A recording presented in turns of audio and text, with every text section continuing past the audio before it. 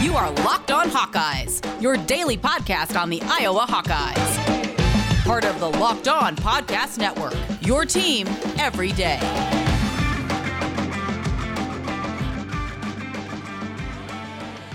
Welcome back, Hawkeye Nation, to a Wednesday morning episode of the Locked On Hawkeyes podcast, your daily podcast covering your Iowa Hawkeyes on the Locked On Sports Network. As always, I am your host, Andrew Wade, and after you get done listening to today's episode of the Locked On Hawkeyes podcast, you got to check out the Locked On Big Ten podcast. There is simply no better place to get all the news on the Big Ten Conference than with Big Ten Ben Stevens and the Locked On Big Ten podcast. Follow the Locked On Big Ten podcast on the Odyssey app or wherever you get your podcast app. And on today's show, we have quite a few topics we want to cover. I've been wanting to cover this for a little while since, I took a little bit of a break. This came out during that time. If any of you follow Boomer Sooner on Twitter, it's quite an interesting follow. Basically just clickbait, right? But it definitely brings up some interesting discussions. One of those was the most hated rivalries for all Power 5 schools. And I want to talk about Iowa's most hated rivalry here on today's show. We're also going to talk about the college football playoff expansion. There was a report coming out that we could be expanding the college football playoffs to 12 teams. I think that is an atrocious idea that is entirely fueled by greedy and money-hungry the powers that be. We're going to talk about that on segment 2. And finally, on segment 3, we did hear from the newest additions to the Iowa Hawkeye men's basketball program. Filip Rebraca and Peyton Sanford spoke to the media. We learned a few things. We're going to talk about how that all plays in this upcoming season. So that's all coming up on the show today. If you haven't done this already, please make sure to follow and subscribe wherever you downloaded this podcast at, and obviously follow us on Facebook, Twitter, and Instagram. That being said, let's hop into the show, though. Kicking it off with our most hated rivalries. So I'm going to go through the list that Boomer Sooner put together, and then I'm going to go through what I think is actually the case. He said that Iowa's most hated rivalry is Nebraska. Iowa State's most hated rivalry is Iowa. Nebraska's most hated rivalry is Iowa. Wisconsin's most hated rivalry is Iowa. I also wanted to look at Northwestern's and Minnesota's. Northwestern's most hated rivalry is Illinois, and Minnesota's most hated rival is Wisconsin. Now, why that's interesting is no matter who you ask, right, it's always going to depend on the person, the fan, what their perspective is, right? I think there's a very good case to say that Nebraska is Iowa's most hated rival. I certainly hate talking to Nebraska fans the most because whenever you bring up anything, all they talk about is the 90s. But I wanted to dig a little bit deeper into this and give my opinion on it. When I think of the most hated rival, I think of the team that I would hate to lose to the most. Not necessarily the team that I want to beat the most. And I think those two things are very different. So currently, Iowa has 4 rivalry games each year. You get Nebraska, you get Iowa State, you get Wisconsin, and you get Minnesota. Now, Minnesota's rivalry game hasn't been much of a rivalry game in the past 20 years, if we're being completely honest. Yet Minnesota's gotten some W's there occasionally, but for the most part, Iowa has done a phenomenal job, especially in recent history, of taking down the Minnesota Gophers. I would argue that Minnesota fans hate Iowa fans significantly more than we hate Minnesota fans. I mean, after all, they have literally a chant saying, "Who hates Iowa? We hate Iowa." Talk about a team hating you. I think Minnesota, though, does make sense from from that standpoint of if they had to pick a team they would hate to lose to the most. Actually, it might even be Iowa there, but Minnesota, I think, is Wisconsin's. Northwestern, I just thought was interesting. That's Illinois. I really don't feel like that's much of a rivalry, but I'm not actually in Illinois. But when you look at it, the team that I would love to beat the most is undoubtedly Wisconsin. Out of all these 4 rivalry games that Iowa has, Wisconsin is the team to beat. They're the team that I get the most sense of accomplishment from beating because they have been the cream of the crop in the Big Ten the last 10 years. Now, the team that I don't want to lose to the most is Iowa State. Yeah, it's not Nebraska. It's actually Iowa State. Now, from a conference perspective, you could definitely argue Nebraska there, but Iowa State gives you bragging rights over the entire state of Iowa the entire year, and every single year it is just a phenomenal game, even though Iowa State has not traditionally had such a good program. The fact that you're pitting the 2 main schools, I think there's just nothing more than that, the Iowa State game, especially the fact that it's been a rivalry for so long. The Nebraska game, I think, could be a very heated, much more heated rivalry long term. I think it could become that most hated rival at some point, but it just hasn't been going on long enough. And until the last couple of years, no one really cared about the results, right? It just isn't a big deal. You're not getting College game day for Iowa, Nebraska, although you should, just because Black Friday, not a lot of games going on, and that's probably the best game towards the end of the season. But outside of, I know we have some rivalry weeks anyways, but that would be an interesting game to have, game day at. But to me, I think it goes in this order. You go Iowa State, Nebraska, Wisconsin, Minnesota. That's how I would rank the 4 most hated rivalries. I just can't hate Minnesota. There's nothing to really hate about them. They're just not a good program typically. Wisconsin, I don't even really hate. I just respect them. Iowa State is a team that I would hate to lose to the most, though. Nebraska is the second most. But most so, I just don't like their fans. The Nebraska fans, again, are just so stuck in the 90s, and there's no logic there. But then again, you look at Iowa State fans, especially some of those on Twitter, and you get that as well. You don't get a lot of intelligent takes from certain subset of Iowa State fans across the board. What's going to be interesting this year is to see how those games play out, because Iowa State is going to be a very good football team this year. How does Iowa State, potentially handle winning that game now that they're actually good? Nebraska has been very close the last 3 years, but has not been able to get over the hump. Everything coming out of spring ball is that Nebraska is finally ready to make the turn the corner under Scott Frost. Scott Frost has been complaining about not having his guys in the program. Well, you're in year 4, Scotty. You got to have your guys in the program now, except for a lot of them keep leaving. So are you able to turn the corner, and can you make this Iowa-Nebraska game a real game that people outside of these two states care about? I don't know. It'll be interesting to see. Let me know your thoughts, though. What is your most hated rival among Iowa's rivalries? Very interested to hear that. We'll obviously give some of our best takes right here on the pod. Coming up on segment 2, though, we're going to get into the meat of our show, talking about college football playoff expansion, because that is the big topic of the day today. Before we do that, though, I want to tell you about rockauto.com, because I had a phenomenal experience at rockauto.com. I needed 2 engine air filters. I went to rockauto.com after going to the brick and mortar store. Within 5 minutes, I used their remarkably unique and easy to navigate catalog, and I found both the parts I needed, and I saved $50 in doing it. It only took me 5 minutes. 5 minutes, I saved $50. That's $10 a minute I saved by going to rockauto.com. And I think that kind of proves my point. The prices here are really low at rockauto.com, and they're perfect for the do-it-yourselfers, the professionals, whatever it might be, whatever project you have, rockauto.com has you covered. So when you want to go get some parts for your car or your truck, go to rockauto.com. Go to rockauto.com right now and see all the parts available for your car or truck, and write Locked On in there. How did you hear about us box? So they know we sent you. Amazing selection, reliably low prices, all the parts your car will ever need. Visit rockauto.com. It is 2021. Get rid of your cigarettes, unplug your vape, throw out your dip, and get some Lucy nicotine gum or lozenges. This is the real deal. A subscription to Lucy comes directly to your door each month. It's so simple, and you don't have to leave your house because Lucy has delivery down. Lucy lozenges and gums are also FSA and HSA eligible, so you can spend pre-tax dollars on them. Locked On College listeners have a fantastic offer as well, which we'll get to in a second. But if you have not heard about Lucy Nicotine, it is a company founded by Caltech scientists and former smokers looking for a better and cleaner nicotine alternative. Finally, tobacco alternatives that do not suck for you. If you are looking to get rid of your cigarettes, your vape, or your dip, check out Lucy.co. Locked On College Network listeners, go to Lucy.co, and use promo code Locked On College to get 20% off all products on your first order, including gum or lozenges. That's Lucy.co, and use promo code Locked On College at checkout. Also, I have to give this disclaimer. Warning, this product contains nicotine derived from tobacco. Nicotine is an addictive chemical. Lucy.co, and be sure to use that promo code LOCKEDONCollege. And let's get back into our show today, talking about college football playoff expansion. As we talked about, there was an article that came out late yesterday, I want to say almost 11:30 at night, and it essentially said that it looked like we were going towards a 12-team college football playoff expansion. Now, that might seem fun to some of you. I think it is a terrible, terrible idea. So the article is from Yahoo's Pete Thamel. Basically said within 2 years we could see a 12-team playoff, which would be very interesting. So first of all, let's talk about the 4-team playoff. What's going right and what's going wrong?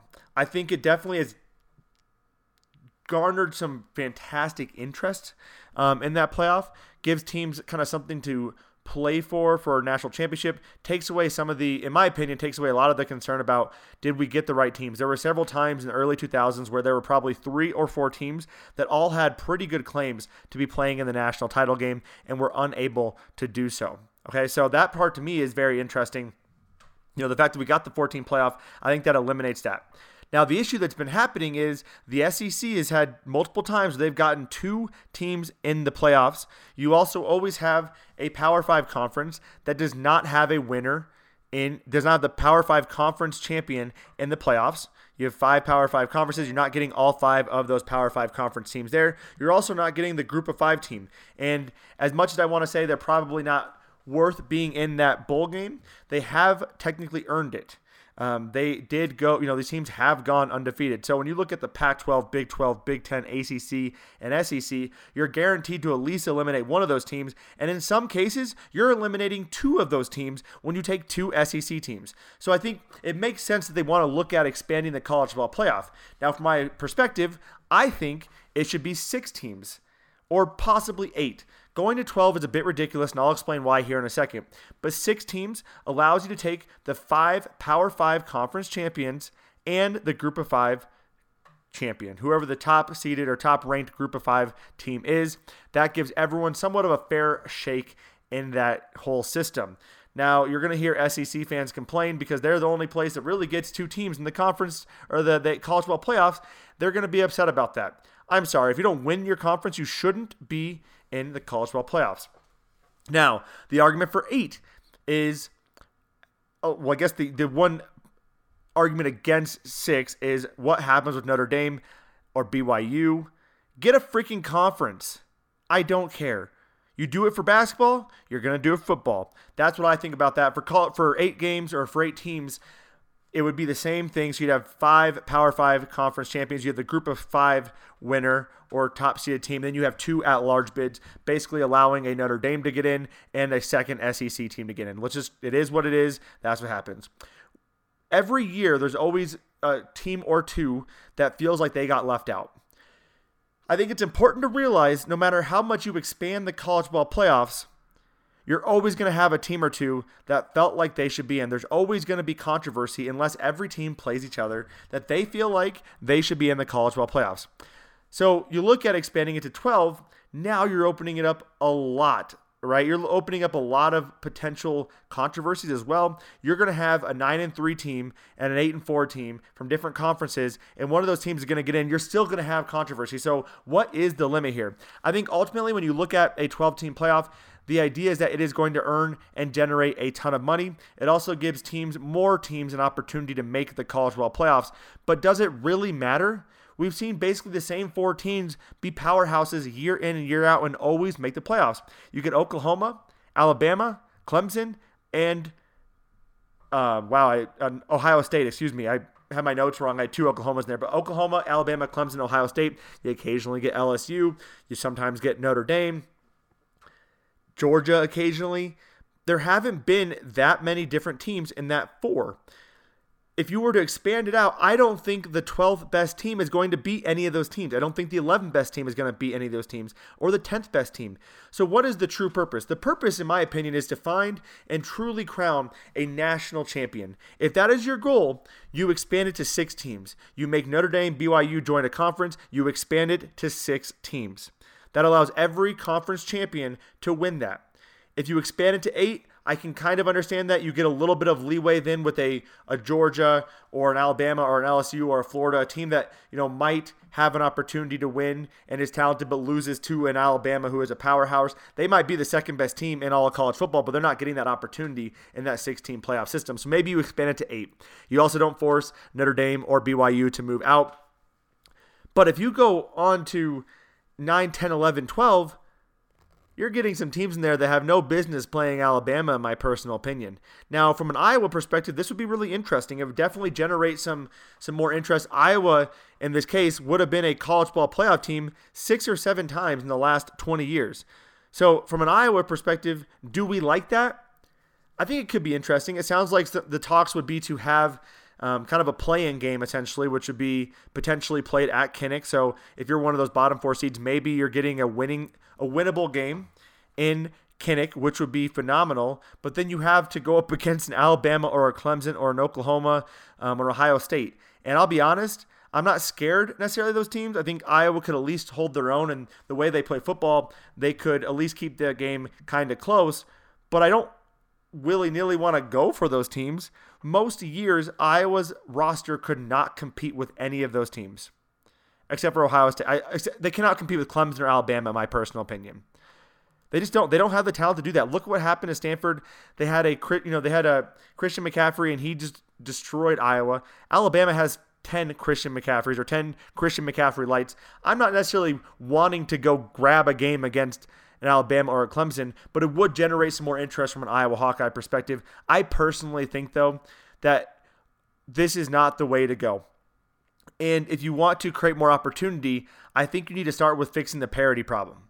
When you look at Alabama, they are constantly getting 5-star and 4-star recruits. When you look at their roster, they have more 5-stars on their third string than Iowa has had in the last 40 years. Okay, now part of that's the recruiting, it's part of it's the geographic location of where some of these recruits are located at. Part of it is Iowa's recruiting style and what they're looking for in players versus what Alabama's looking for in players.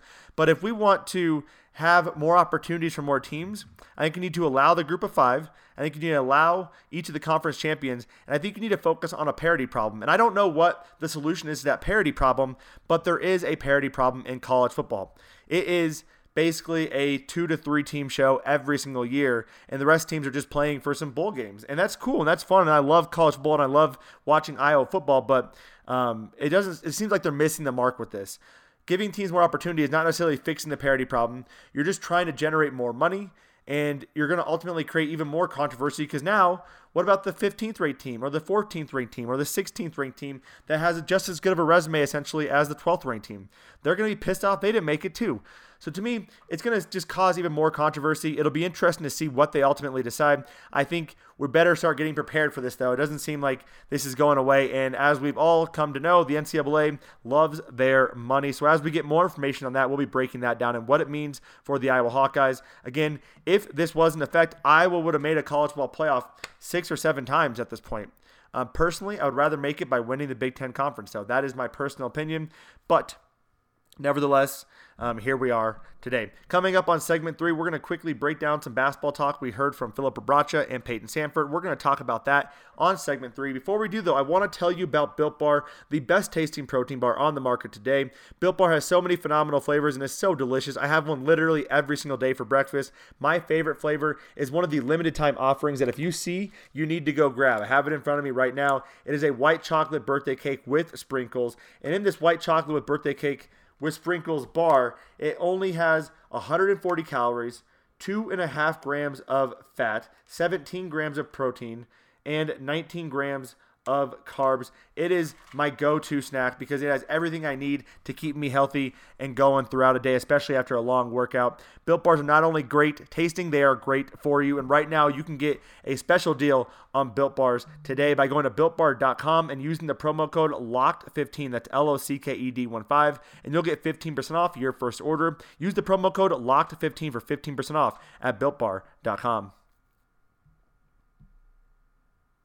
All right, y'all, we are back for our third and our final segment of the Locked On Hawkeyes podcast. We did hear from our 2 newest members outside of Riley Mulvey. We heard from Philip Rebraca and Peyton Sandfort. Both of them spoke to the media yesterday, I guess, at this point.